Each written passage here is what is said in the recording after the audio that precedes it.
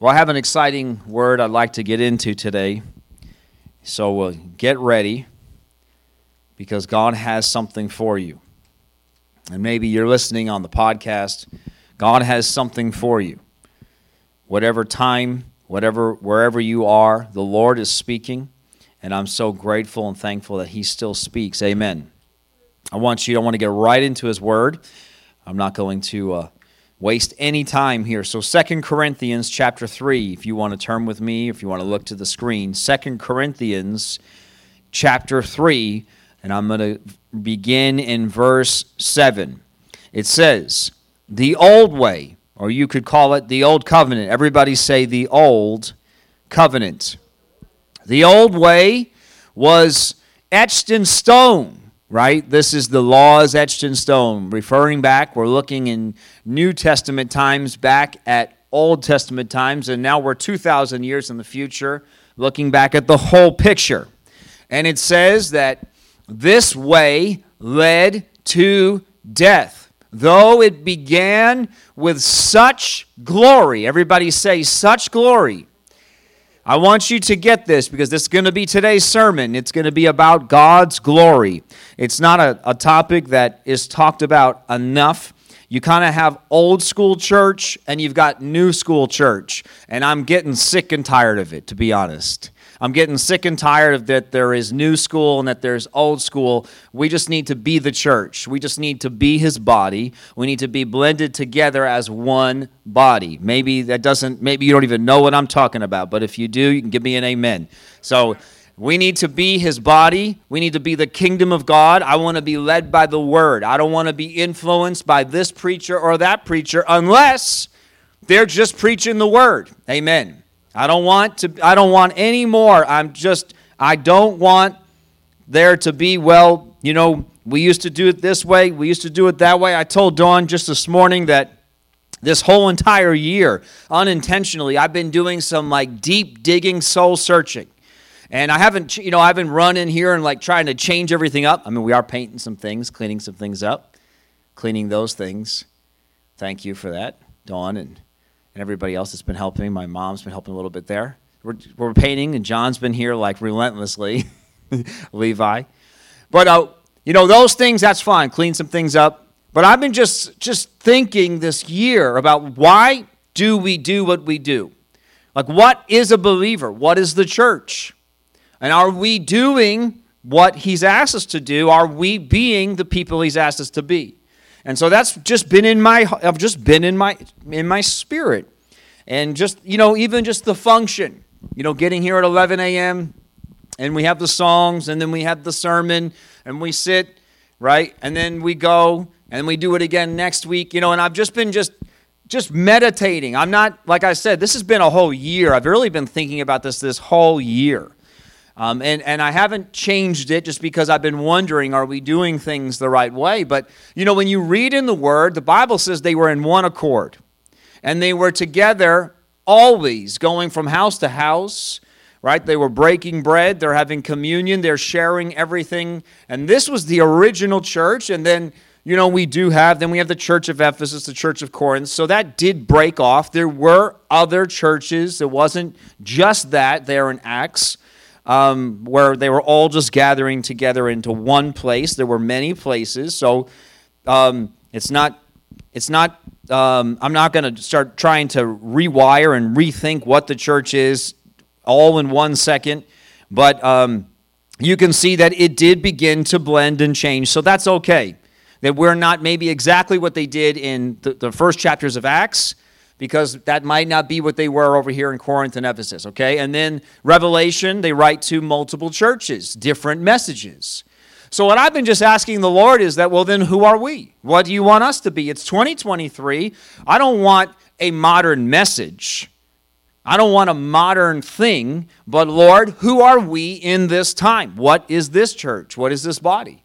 And so anyway, I've been just really digging that up. I didn't plan on saying any of this, just in my spirit.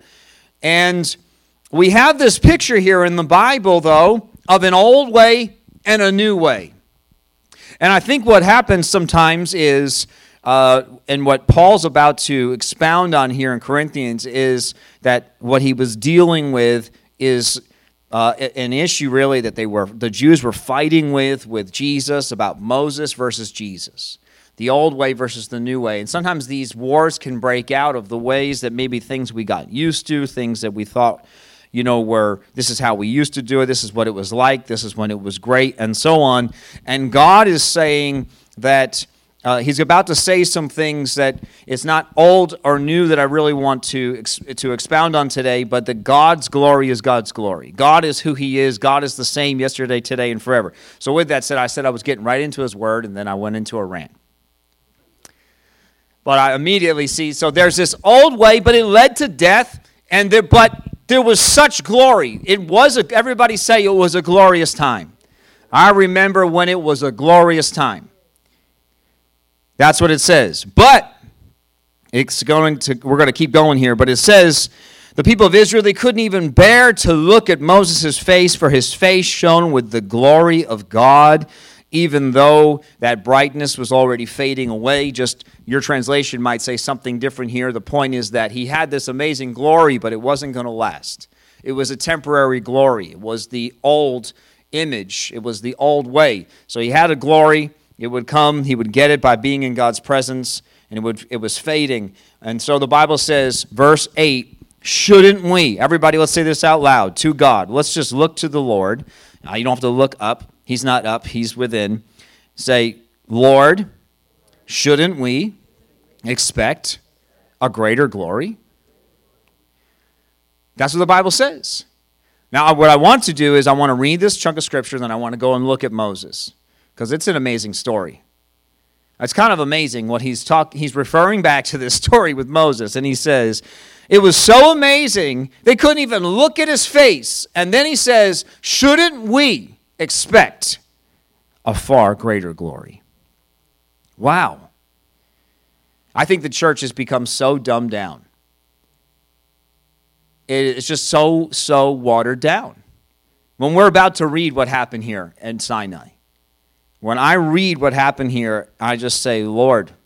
In other ways, the Lord loves us so much, and he'll use any format.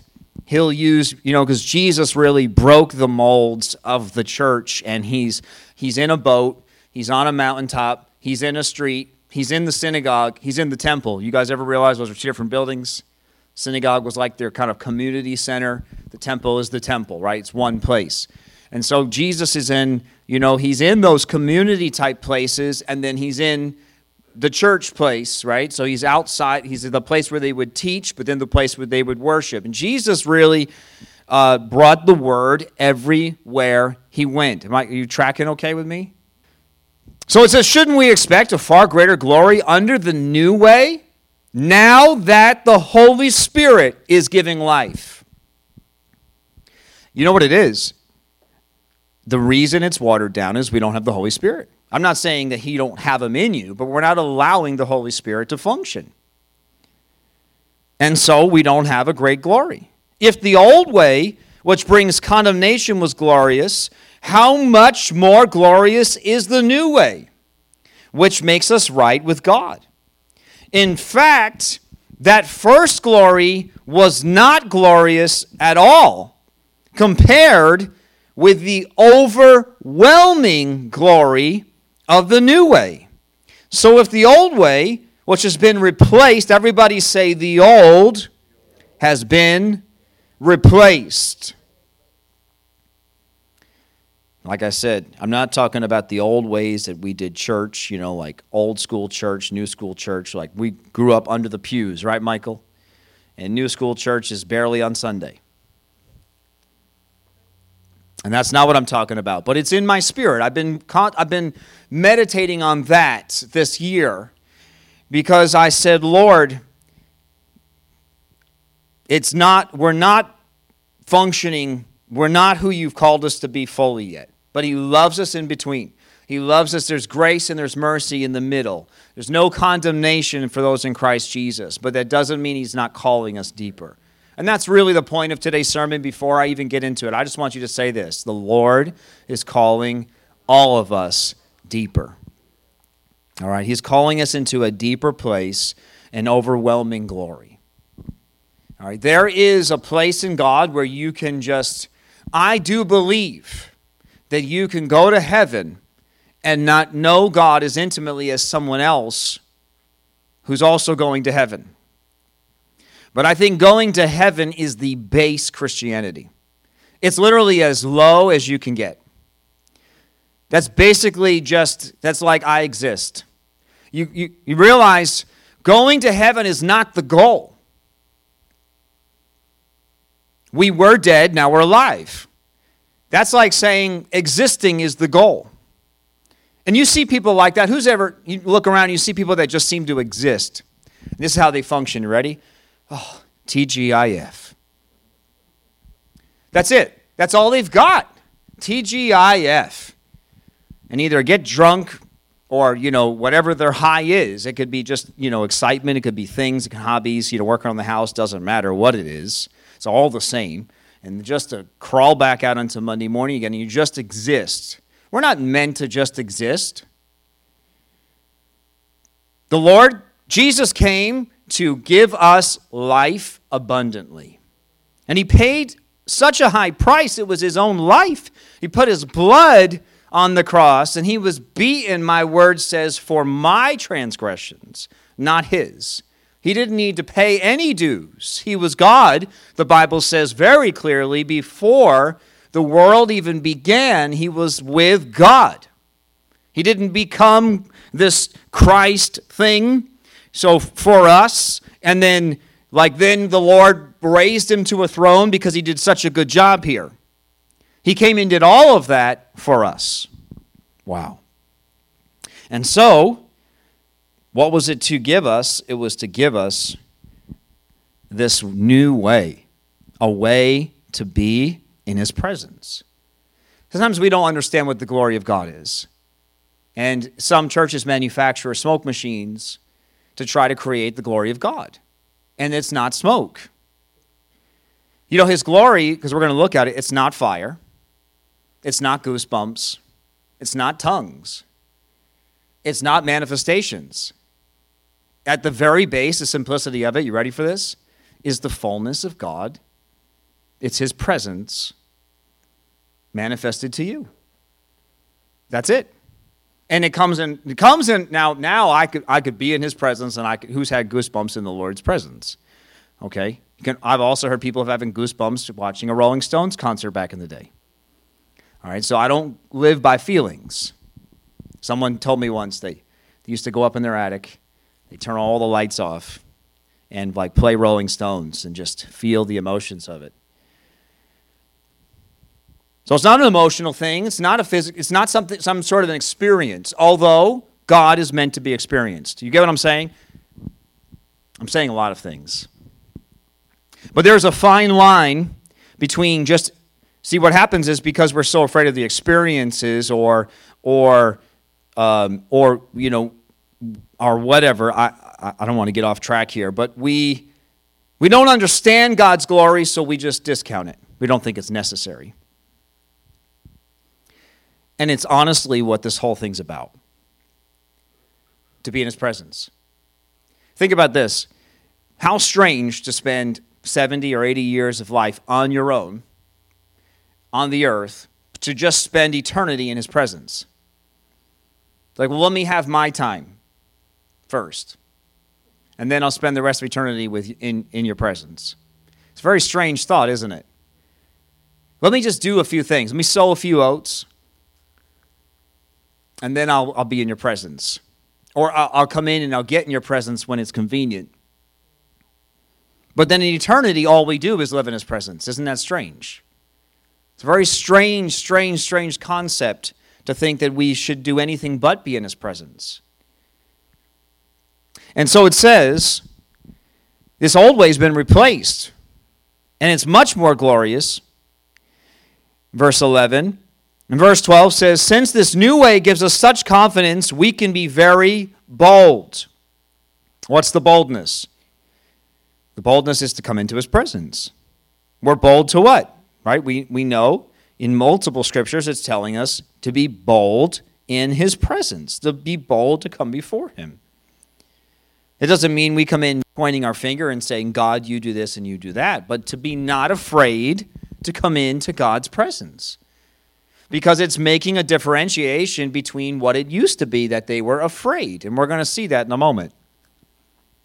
It says, verse 13, we are not like Moses, who put a veil over his face, so the people of Israel would not see the glory, even though it was destined to fade away.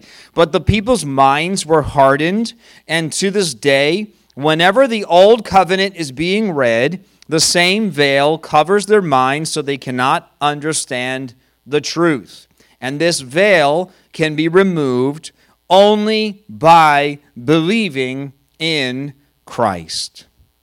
Now, I think this is very, very, very important. I think sometimes when we think Old Covenant, your mind thinks Old Testament, doesn't it? Whose mind thinks Old Testament when we say Old Covenant? That's not actually an accurate picture. Old Covenant is what it says it is. It was the covenant. The Old Testament is the story of God from creation up until Christ on the earth. But Old Testament is not Old Covenant. And the reason I'm making that point is I think you could read the book of James, you can read the book of Matthew, and still be stuck in what they're talking about here with a veil over your eyes. And we've been talking, so I spent 4 weeks talking about how this very interesting thing happens in John 6. In John 6, these disciples are listening to Jesus, they're tracking with Jesus, but they hit this point of unbelief. And when they hit this point of unbelief, something happens. They hit that moment, and they can't go any further with him, and they turn and they leave. Now, Peter says, where else would we go? And that's what we have said to the Lord, amen? We're saying the same exact thing that he did, and so that's us here. We are, the veil's coming off. We have a greater glory. We're heading towards what God has for us. So let's don't lose. I don't want to lose you so soon. Just stay with me. I'm going somewhere. I know it's heavy and deep already, but believe me, I'm going somewhere. I'm going to simplify it as best I can. But so I don't know that it has to just be, it says whenever the old covenant is being read, the same veil covers their minds. It's only by believing in Christ. And so here's the thing. Your faith, your belief in Christ is the key. No, and I've said this many times. They study the Bible in colleges just like other books, and they don't believe. Now, because they're reading the Word, I'm talking, the whole book, and you can even put on, History Channel, and they'll reference Revelation and all kinds of things, right? That doesn't mean they believe, and they don't have a relationship with God. So, just because the Word is there doesn't mean that they have a relationship with the Word. It's only by our faith that we can have that place in Him. Now, I'm gathering some materials here, okay? I'm going to build here. I'm building. But so what happens is we can put up these blockades, and it happens to all of us. We just don't like whatever God has said, or we just don't, whatever it is, or you know what, we just got comfortable. I would just rather watch TV and just do my own thing. And what happens is we don't even realize it, but we're almost doing what they were doing, and we're kind of putting on this veil, this hardening. We get into this place of this hardening. And what it does is it's a barrier between God's glory, which is God's presence, and us. And so anyway, it says, but whenever someone turns to the Lord, the veil is taken away. I don't believe that is simply just saying, Lord, I believe in you. Because I read about, when you read from literally Genesis to Revelation, and you look at all the characters going through the Word, you know what? Many of them, they sought God so crazy. I mean, they're just crazy for God and sought God, and they all had low moments where God had to come and rebuke them. Every single one of them. Which means that it says when someone turns to the Lord, the veil is taken away. So there is a general veil, but then there's also the veil that is His presence. All right, so the general veil is, wow, all of a sudden your eyes are open, but there is a constant unveiling. Who knows the Lord the same you did 25 years ago? I hope you don't raise your hand. Right, John, do you know Mariah the same as you did, just 5 years ago? Or is it an increasing? It's an unveiling. There's a constant unveiling. In fact, we even have this picture of the bride, right? That's the image, right? She's pulling the veil up. The veil's coming up. Here's the image. But that veil is I hope that's not the only veil, right? She's going to keep unveiling. Her whole entire life is going to be an unveiling. You're going to begin to know each other more and more and more. And in fact, Paul says it's a mystery. I don't even know how to describe this. I can't explain it. Husbands and wives, that's a mystery. And Jesus and us, those are two separate mysteries, and I'm going to blend them together. They're both mysteries. They don't make sense. The two flesh become one, right? They begin thinking the same and acting the same and looking the same. And yet it's like us in Christ as well. Becomes like us in Christ that we've become one. And it's an unveiling and an unveiling and an unveiling, and the moment, and husbands and wives can just you get hard. You just get stuck in your thing or whatever's going on in your life, and then the veil goes back up. Come on.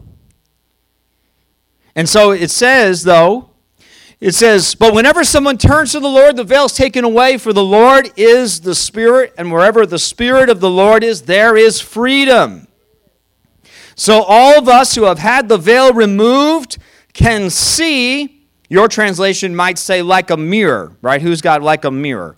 Because I looked up this Hebrew word, and it literally just means mirror or to reflect. It means to look at something and see yourself.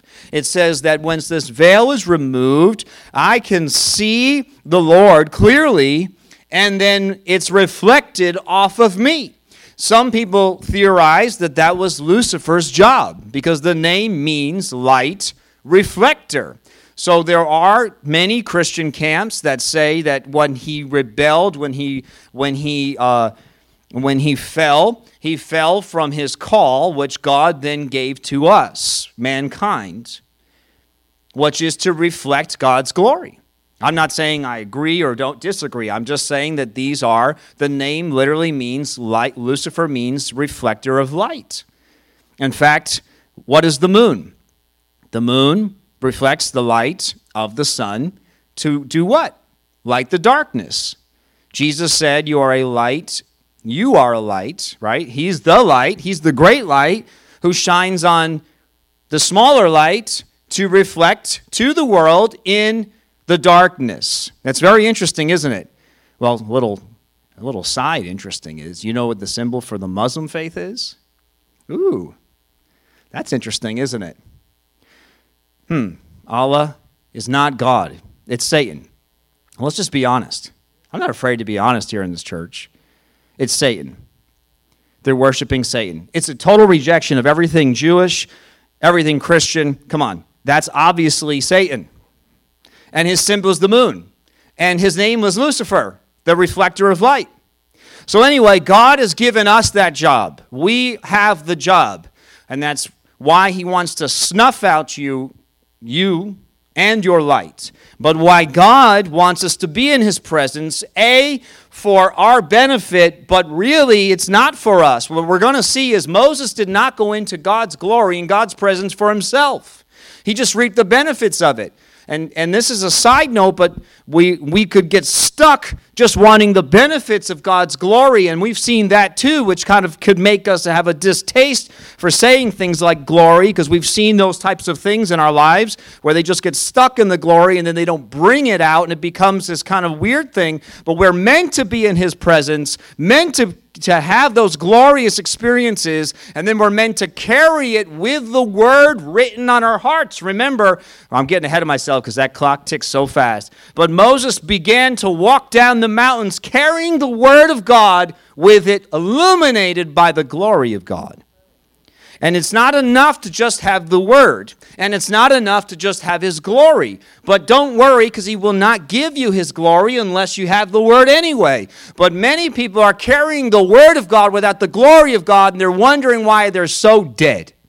Ooh, that was the Spirit of the Lord. Ugh, I'm preaching to myself right now. I felt that from the Lord. Sometimes I write a sermon, and I pack it all, pack all this stuff in, and then I'm like, okay, Lord, let's make it easier to preach, make it simplified. But sometimes I put it all there, and then I just stop. And I just went and got a breakfast sandwich this morning. I'm like, I need to just not be in it. And I just said to the Lord, Lord, when Moses said, show me your glory, I said to the Lord, it's kind of weird to just think that all we have to do is come into a building, play a bunch of songs, and start singing, show me your glory, and you're going to do it. And instantly, I almost came to tears because all of a sudden I felt the Spirit of the Lord. And I don't try to hear His voice. I don't say, Lord, speak to me. But He speaks. What I'm saying is that you could try to hear His voice and hear your head. You can hear all kinds of things.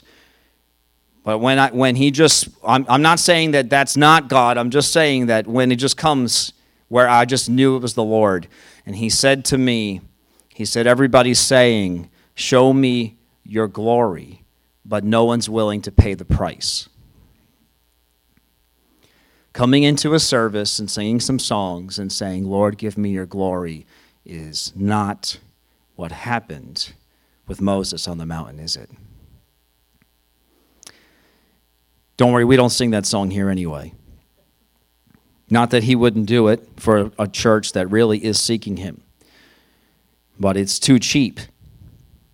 But it says that we have had this crazy thing happen to us, verse 18, that we have this veil has come off, and I can see. Come on, this is us. It says, shouldn't we have a greater glory? And it says, verse 18, it says, all of us. Come on, let's just read this out loud. We have. Everybody say have. Had. Come on, Evelyn, what does that mean? That's right. We have all had the veil removed. Anyone who believes in Christ, if you've come to Christ, the veil has come off, and this is what is supposed to happen. This is not extra. This is the revelation. This is when I just started to see the Lord. I said, wow. Seeing and reflecting His glory is not extracurricular. That's not another level that you can ascend to that's just for the few. It's for everyone. This is what we were meant to do. We were meant to see and reflect His glory. And the Lord, who is the Spirit, makes us more. This is that metamorphosis, the transformation, right? Metamorphosis, that Greek word, it means that you were something and now you've become something else. That He works in you. Something happens and we're changed. We get changed. We are meant to change. And this is, I preached for 3 weeks saying how far we would go because, see, what happens is in John 6, they wanted to stay themselves. They didn't want to change. Peter ends up saying to Jesus at some point, he says, Lord, we've given up everything. What are we going to get? We've given up everything. And the Lord assures him that that He has it, and He gives us the same promise. Later on, He says, I go to prepare a place for you. But nonetheless, He doesn't tell him, oh, you've given up everything, and Jesus didn't say, no, you haven't. I mean, that's what the cost was. The cost to follow Jesus, the cost to be in His presence was to give up everything. And Jesus is giving him more than you could possibly imagine, but that is the cost. That's my point. We've given up everything.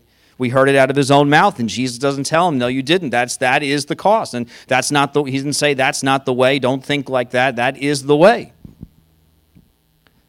And He says, I want to move it to chapter 4. In chapter 4, it says, verse 4, Satan, who is the god of this world, has blinded the minds of those who don't believe, and they are unable to see. What does he blind them from? The good news is the glory of God. Now, without belief And faith, it's just a book. It's just a story. And as we've looked at recently many times, it's just seed on hard ground that blows away. The offer was there to come into his presence. Now, it's really hard to decipher. When you go and you read in Exodus, which you're going to just have to believe me, I'm trying to get there. But when you read it, it almost appears that God did offer them to come to his mountain, and then they get afraid, and he tells them, no, now you can't. But it's hard to understand because there's a lot of him going and coming off the mountain, if you never noticed. And I was like trying to break it down, and I was like, wait a second, he's back on the mountain, now he's down with the people, he's back on the mountain. It wasn't just 2 episodes. He tells them, go back down, tell them don't break through. But in the beginning, and in some translations, it even says, they can still come onto the mountain. They just couldn't come to the highest level, but they could still come onto it. And so anyway, what the thing is that the Bible says that Satan is on a mission to blind us. That's the point I want us to see. And what is he trying to blind you from? From God's glory. And what is the glory? How do you get God's glory? It's from the good news. The offer is to each of us. And you can either receive it, and you can even partially receive it, and then you can get distracted with this world, right? And it gets choked out. The word dies. Or, we can take that seed, we can push it down into good ground, we can care for it and protect it, and it grows. We really want him, and there's something that supernaturally has happened there where we're really saved. We're real believers. And it says they're unable to see, they don't understand. I have to move on here. Verse 6, for God said, let there be light in the darkness. The same God who said it, said, let there be light in the darkness. He's made this light shine in our hearts.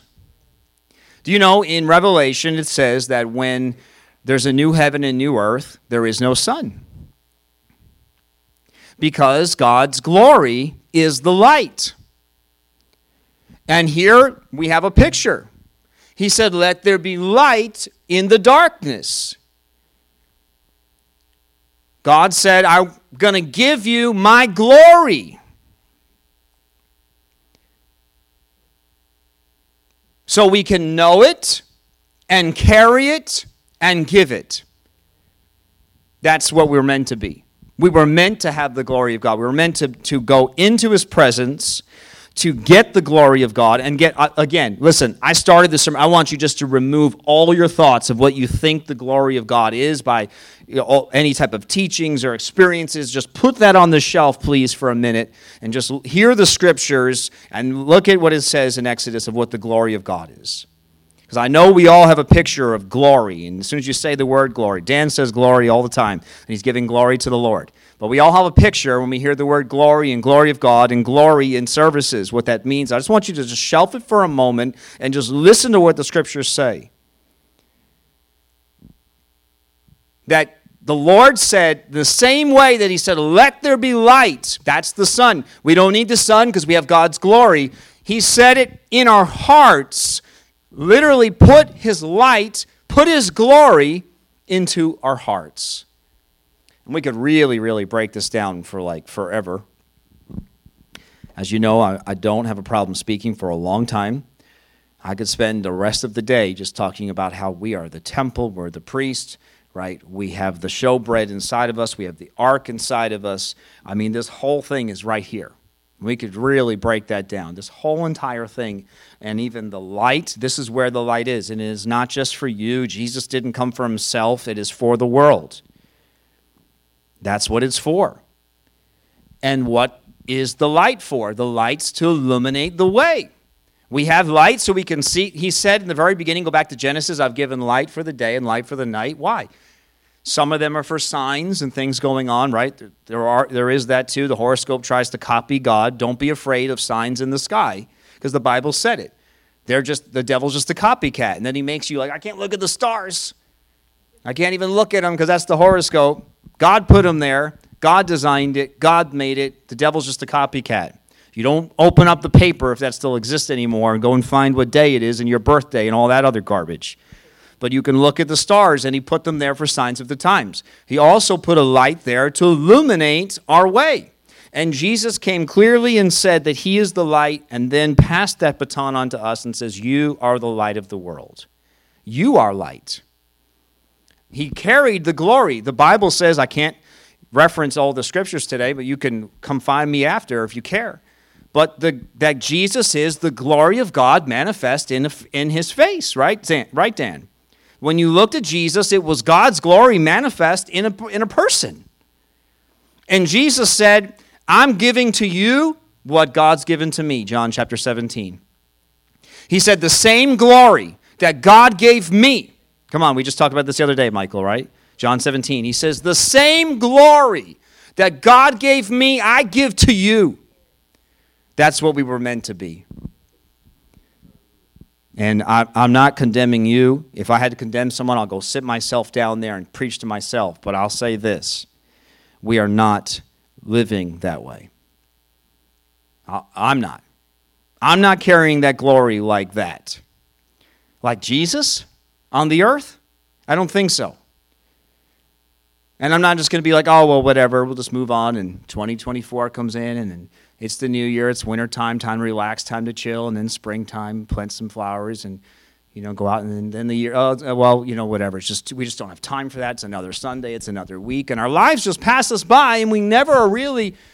Now, we're changing, and we're dealing with soul issues, and all of that's amazing, and that's all part of it, because, sometimes we try to think that Christianity is like this one single path, but it's actually a million things happening at once, just like everything else, right, in God. Look at his universe. Look at everything all functioning, and you ever watch the videos where they show the ecosystem, how precious and how perfect it is? It all starts in Alaska. You guys know that? Starts in Alaska. You got the basically the salmon go up there, right? They die. And then what happens is the whales come up, right? It creates all this planktons up there, and then the whales come up, and then I watched this whole thing, and it goes and just round and round and year round. And the same way your Christian life is like that. God's doing a lot of things at once.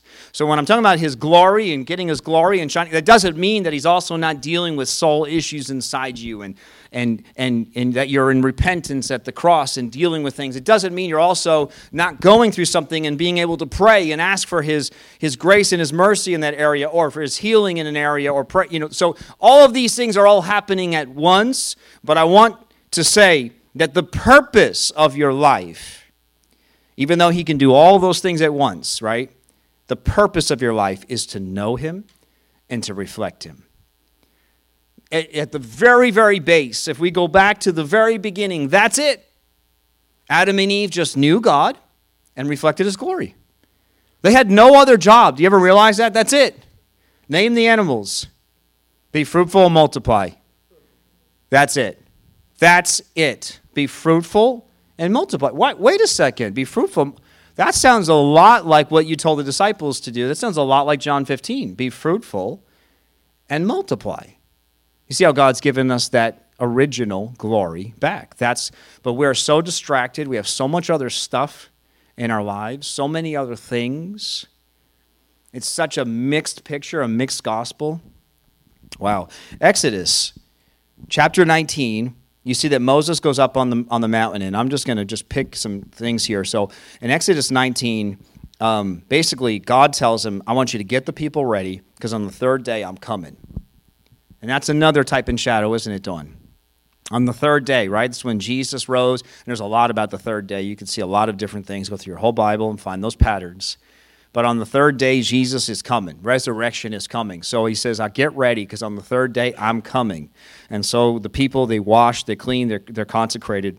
And he comes, and in Exodus 19, it says that on the third day, verse 16, you got this dense cloud, lightnings flashing, thunders roaring, and there's a loud blast of the ram's horn, and the people are trembling.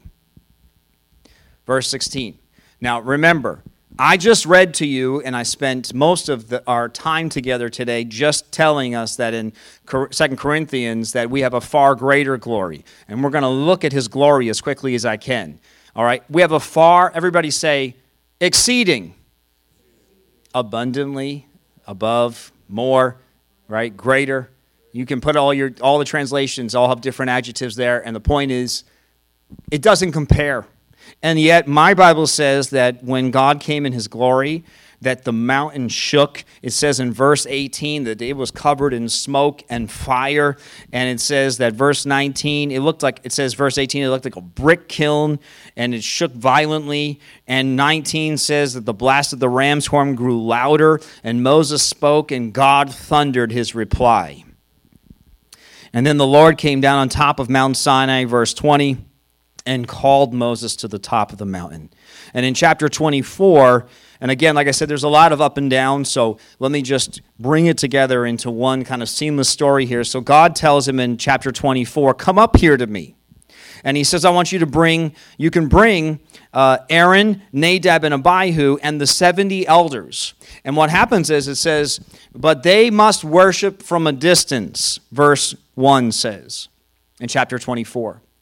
They can come, but they have to stay at a distance. But then he says, verse 2, only Moses is allowed to come near, and the others can't come closer. And then he goes on, verse 9 says that they're climbing up the mountain, so there's this progression. Everybody say a progression. So there's a progression, and so remember the people, just if you know your story, and I know you know your Bible, the general population are down below. He says, don't even touch the base of the mountain. But then there's a group of people, and these numbers are very important. We got the 3. Wow, there's so many things here. We got Jesus, the Transfiguration, right, with Peter and John. We got the 3, right, and we've got the 70. You can see there's so many things, so many ties of what's going on here to the New Testament and just types and shadows. But basically it says that God tells Moses, though, but only you are allowed to come up to the highest level. But something amazing happens in verse 10. I think it's easy to forget this. We all think, oh, wow, God said, show me your glory. But don't forget that in verse 10, remember the general population saw God as a cloud. They saw him as fire. They just saw like a shaking, a thundering, something mighty, but no definition. Something powerful, but no definition. But in verse 10, the 70 and the 3 with him says that they saw the God of Israel. Says they saw God. And under his feet there seemed to be a surface of brilliant blue lapis lazuli as clear as the sky itself. And it says in verse 11, and these nobles of Israel gazed upon God, and he did not destroy them. So apparently there's a way that you could actually become closer to God. There's aware of his presence. Then there's in his presence, and it says, in fact, they ate a covenant meal, eating and drinking in his presence. Wow. Everybody say greater glory. A lot of times we read these stories and we become jealous of David and Goliath. We become jealous of Moses. My Bible says I have a greater glory. Come on, let's be reminded of this. Don't read these things. This is not just an Old Testament. It's not just an old story. God doesn't do things like that anymore. Remember, I'm not trying to tell God that he needs to do this. I just want you to know that how God is doing what he's doing now, you may think, man, reading his word, listening to his Holy Spirit, just say something to me at the stoplight, that seems like that's less. Well, my Bible, Paul said, that's a greater glory. I'm closer, and so are you, and we can be closer. If we're not there yet, we can get there than even they had. This experience sounds amazing, but you have a greater glory in the fact that the Holy Spirit, remember this, Jesus said to them, the Holy Spirit is, come on, fill me in, help me fill in the blank. He is with you, but soon he will be in you. That's the greater glory. The greater glory is that you could get so close to God in the old covenant, and yet you weren't quite there. And now God says, I don't want a temple, tore the temple down, tore the veil, shook that place with an earthquake just like he did here. Come on, there's another type and shadow. When Jesus said it was finished, there was another earthquake on a mountain, and that temple began to shatter, and he said, I want you in my presence. I want you so bad like I've wanted you since the beginning, and the devil held you captive for so long, but it's time that his blinders come off, it's time the veil comes off, and it's time that you get into my presence and you truly know me. That's the only way that you could be Paul, being whipped and beaten and shipwrecked and so on, and still say, glory to God. There's no other way. How can you do that? Because he was in his presence. But Jesus wasn't on the earth. What do you mean he was in his presence? The Holy Spirit. Jesus said, it's better that I go.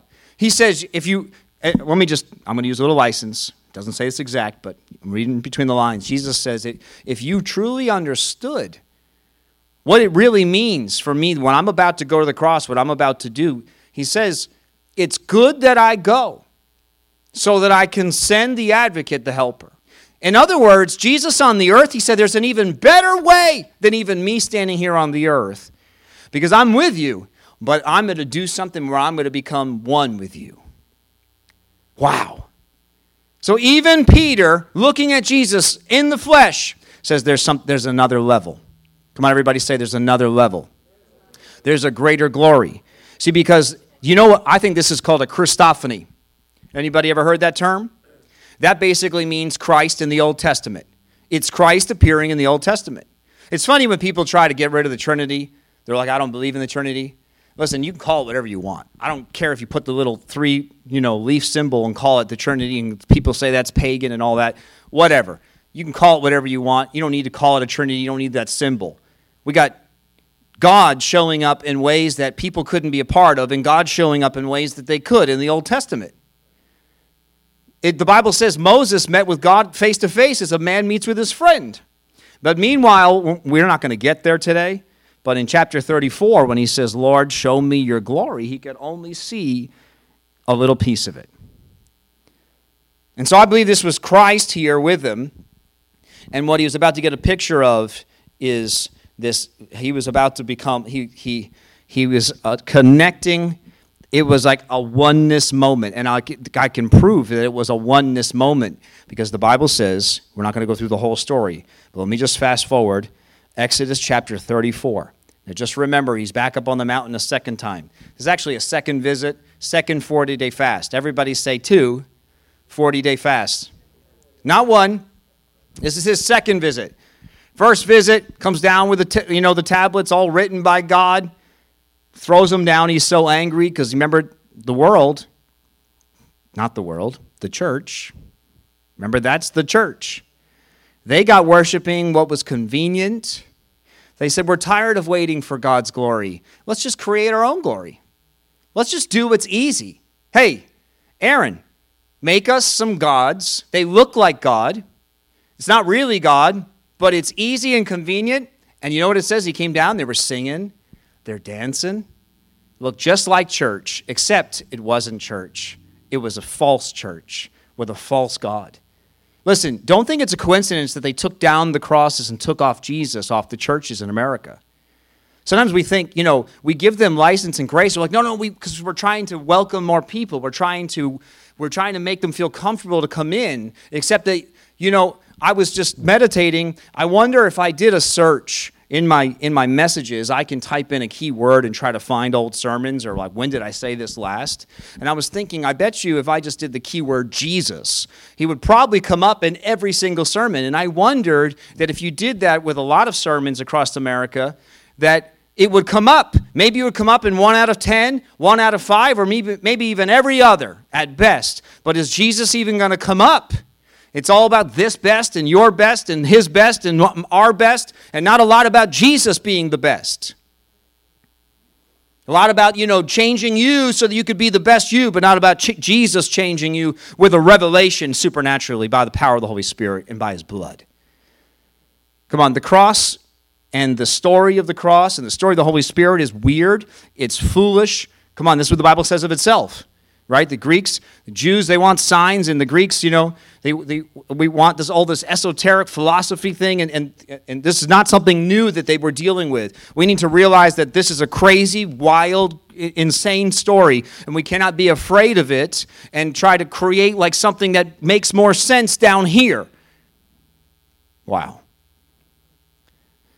When we're supposed to go and be in his presence. Moses was on his way down to lead them. Ultimately, God was going to lead them into the same presence of God through his word. He's carrying it down to them. I'm going to bring God to you throws it down. He's back on the mountain again. God says, I don't know why, and I'm sure there's plenty of people that have had all kinds of theories, but God's like, this time, I'm not chiseling out those tablets again. I got the whole universe to take care of, and to be honest, I did a perfect job with the first tablets of stone. So he tells Moses, you carve out two tablets this time. I'm just joking. But Moses comes up with two tablets that he carves out, brings them up to God. And he's up there with God. And he says, God, he says in chapter 33, if you're not going to lead us, then I'm just not interested. I've just come to the place. I've getting closer and higher and higher and higher and higher. I'm getting closer to you, Lord. And I'm like, you know what? If you're not going to lead us, if you're not going to show me your presence, I'm just not interested anymore. I'm not going to do this thing without the closest I could be. I need your presence, and I need you to do this. I need you to lead my life. So God says, okay, chapter 34, be ready. He says, be ready in the morning. That's what God's response to him is. So that's his prayer. Moses prays that prayer. It was my own words for sake of time, but you can go and read it in chapter 33 on your own, in your own translation. And so there he is. He's up there with God, and God comes and he shows him his glory, and he hides him, he blocks him, and he stands on the rock. Come on, look at these pictures here. The only way he was able to see God's glory is that Moses, he says, I want you to stand on this rock. I'm going to protect you by this rock. The rock protected him. That's Christ, obviously, the picture here. And then the Lord calls out his name, Yahweh, and he passes in front of him, Yahweh, or Jehovah, your translation might say. He says, the Lord, the God of compassion and mercy, I'm slow to anger and filled with unfailing love and faithfulness. And it says in verse 8 of chapter 34 that Moses immediately threw himself to the ground and worshipped. He worshipped. And it says, verse 28, that he remained there on the mountain with the Lord 40 days and 40 nights, and all that time he ate no bread and drank no water, and the Lord wrote the terms of the covenant. And what happens is, it says, verse 29, he wasn't aware that his face had become radiant because he had spoken to the Lord. Who knows when someone's been with the Lord? Who's just ever been around somebody and you're like, I just know this person's with the Lord. I know this person spends time with God. That's exactly it here. I'm not talking about you worship don't do that. I'm talking about like parting the Red Sea for these guys or gals. But you just know that this is a person that spends time with God. And it says that he wasn't aware. So, verse 30, so Aaron and the people of Israel saw the radiance of Moses' face, and they were afraid to come near him. And so when he finished speaking to them, verse 33, he covered his face with a veil. And it says that he would remove it to go back into the tent of meeting. He would take off the veil to go back into God's presence. So he allowed himself. He went in there and took out the barriers. That's the picture, and that's what I'm trying to see here. He took off the thing that any blockage, anything to block God's presence went into that place of that tent of meeting, and that's where it says God would talk to him face to face as a friend talks to a friend.